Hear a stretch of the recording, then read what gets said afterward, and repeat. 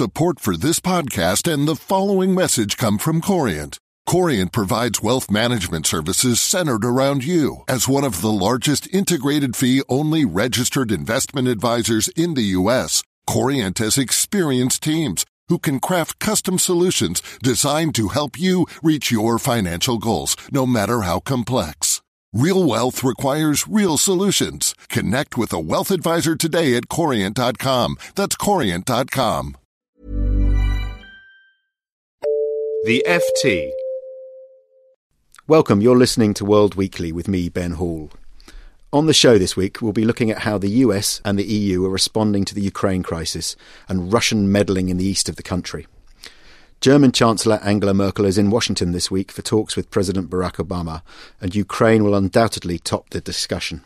Washington has led the way on sanctions, imposing asset freezes and travel bans on dozens of senior Russians and a score of companies and banks in an attempt to show Vladimir Putin, the Russian leader, that Russian interference in Ukraine will bring rising economic costs. The EU, led by Mrs. Merkel, Europe's most powerful leader, has, on the other hand, appeared hugely reluctant to follow suit and seems deeply resistant to tougher economic sanctions, given the much more important economic ties between Europe and Russia. Is that a fair description of the state of affairs? Joining me down the line from the US is Jeff Dyer, the FT's Washington correspondent, and on the line from Berlin, Stefan Wagstall, the FT's Berlin bureau chief. Jeff, can I come to you first? What's the sort of latest thinking on handling Putin's Russia in Washington, given the events in Ukraine of this week, with Kiev's authority in the east appearing to ebb away? Well, I think the visit of Angela Merkel comes at a very important time, I think, for the White House, because they're under a lot of pressure to really sort of start acting much more unilaterally. Really, for the last couple of months, the White House has been very keen to try and at least give the impression that it's working in lockstep with the EU. And so even though the US sanctions have been a bit tougher, it's always very keen to have the EU also doing something at the same time. But now that you have the situation in eastern Ukraine where it does seem that the situation is destabilizing more and more, it's going to be harder and harder to have the elections next month. There's a lot of pressure on the US to really kind of step up the measures it's taking on Russia. And if it can't get the EU along in line, there's a lot of people saying the administration should just go out ahead and start doing its own thing. And there are some things it can do. There are sort of sanctions it can take against Russian banks, for instance, that would be very damaging, which doesn't necessarily need EU approval or support from. But I think the White House is still very reluctant to go down that route, and so that's where this visit is very important. It's a chance for President Obama to try and forge a much closer consensus with the Germans, from an American point of view, to stiffen the German spine and to try and get them on board with taking tougher action on the slightly murkier kind of Russian intervention in eastern Ukraine. It isn't an outright invasion, but which is clear destabilization. Is President Obama reluctant to go it alone with tougher sanctions because he wants to maintain diplomatic unity, or is there US self-interest at heart here? There's a bit of both. I mean, he doesn't necessarily want there would be repercussions against American companies as well, potentially, so he doesn't necessarily want to expose American companies more than he needs to. But I think it's more about the diplomatic argument. I think he thinks that the more that the EU and the US can act together, the more that they will put genuine economic and diplomatic pressure on the Russians. And if the US gets that too far ahead, then that slightly weakens the leverage that they have over the Russians, to the extent that they have any leverage at this particular moment. Stefan, Germany is Europe's economic powerhouse, but many people in Europe and the US are hoping that it can start flexing its strategic muscles, if you like. Can we expect anything from Merkel this week? One of the Chancellor's favourite phrases is step by step, and I think that she is applying this exactly to sanctions. You see a very gradual toughening in her language and a repeated pointing out of the fact that the situation on the ground is getting worse in East Ukraine and therefore sanctions are getting closer. But she's maddeningly avoiding, at least in public, giving any timetables or specific measures that she might consider. So this is understandably irritating to those in the United States and some East European countries that might want to go faster and further. On the other hand, Merkel is very mindful of the fact that as Europe's strongest power, she has to take the rest of Europe with her, and that's 28 countries. And she also has to take the rest of her own country with her. And there in Germany, opinions are divided. And it's fair to say that on balance, she's probably more skeptical about Russia than most Germans.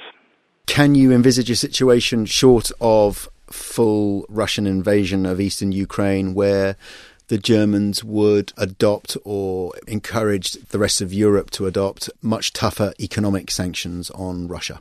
Yes, but they would have to be noticeably more aggressive than today. I mean, I imagine, for example, if something were to happen, God forbid, to the hostages, including the German officers who are held captive, that could certainly trigger outcry here and might force the government into some sort of action, particularly if it was combined with violence or increased violence elsewhere in East Ukraine. Jeff, do you think the Americans themselves are trying to sort of recalibrate the trigger point for tougher sanctions? Very much so. I mean, I think there's a sort of wide recognition in the last couple of weeks that the Russians are now operating in what one diplomat here calls a sort of grey zone, where there are clear indications that they're taking steps to destabilize eastern Ukraine or large bits of eastern Ukraine, but not going far enough to actually have an outright intervention that would justify the kind of sanctions that are being prepared. And so I think there is definitely a recognition here that we need to slightly rethink the strategy and rethink what would be the occasions that you would start to impose much tougher sanctions. I think Stefan's right. I think the fate of the hostages is one of the potentially emotional flashpoints that could change the debate. But the other big events coming up is both this referendum in eastern Ukraine and then the elections in Ukraine later in May. And I think if it got closer to the elections and it was clear that those elections were just not viable, then you might start to see the US, I think, really start to ramp up the pressure on the European countries and say, we really need to get tougher now. We can't make the outright military intervention our red line any longer. We need to think of other triggers. Stefan, is German reluctance just driven by economic self-interest? That's what a lot of people, I think, in Europe would think and in the US. I think it's more complicated than that. I think that the economic self-interest is very important, but so is the decades of commitment that the foreign ministry and the foreign policy establishment here has made and invested in relations with Russia. The rebuilding of relations with, first of all, the Soviet Union after the Second World War, the recognition of the enormity of that event and the shared suffering in some ways that it involved in both countries. And then Ostpolitik and the reunification of Germany, all this looms very large among the people who make German foreign policy today, and they don't want to undermine it, let alone throw it away. And do you see in Germany a rising suspicion of American motives and in their approach to Russia? There's long been a low-level anti-Americanism which goes back decades. It was made much worse last year by the NSA spy scandal, which has made Germans more suspicious of the US and its motives. But people tell me it's nothing like as bad as over Iraq, when the US was quite clearly trying to push Germany and others into supporting actions that the Germans found completely unacceptable. So in comparison with the mood a decade ago, it's somewhat better. Does Angela Merkel have any hope that Vladimir Putin will back away from the situation in Ukraine? If you say any hope, then I think she still has, but it's certainly a diminishing hope. One thing that's changed here in the last 6 weeks or so of this crisis is a real sense or loss of trust in Russia. There was always a saying in Germany that Russia might be difficult, but it's trustworthy. It's a reliable partner.